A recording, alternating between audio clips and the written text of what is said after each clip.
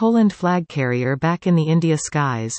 LOT Polish Airlines announced the commencement of passenger flights to Mumbai, India, starting on May 31, 2022. The Polish flag carrier will resume passenger flights to Delhi effective March 29, 2022.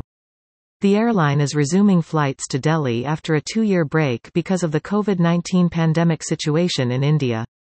Like all LOT Polish Airlines long-haul flights, these flights will be operated with a Boeing 787 3 times a week, with a capacity increase to 5 weekly flights effective May 2022. President of the Management Board for LOT Polish Airlines, Rafał Milczarski, said, "India is one of the most exotic destinations in our flight network.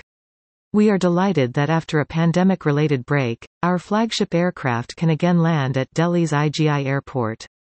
Ensuring a direct connection is an essential element in strengthening Polish-Indian cooperation.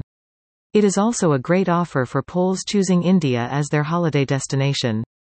I believe that passengers originating from Delhi will also appreciate the relaunch of this connection, which will enable them to comfortably travel to many cities across Europe and North America. Indian students in Ukraine are fleeing to Poland due to the Russian invasion, and Poland has promised its support.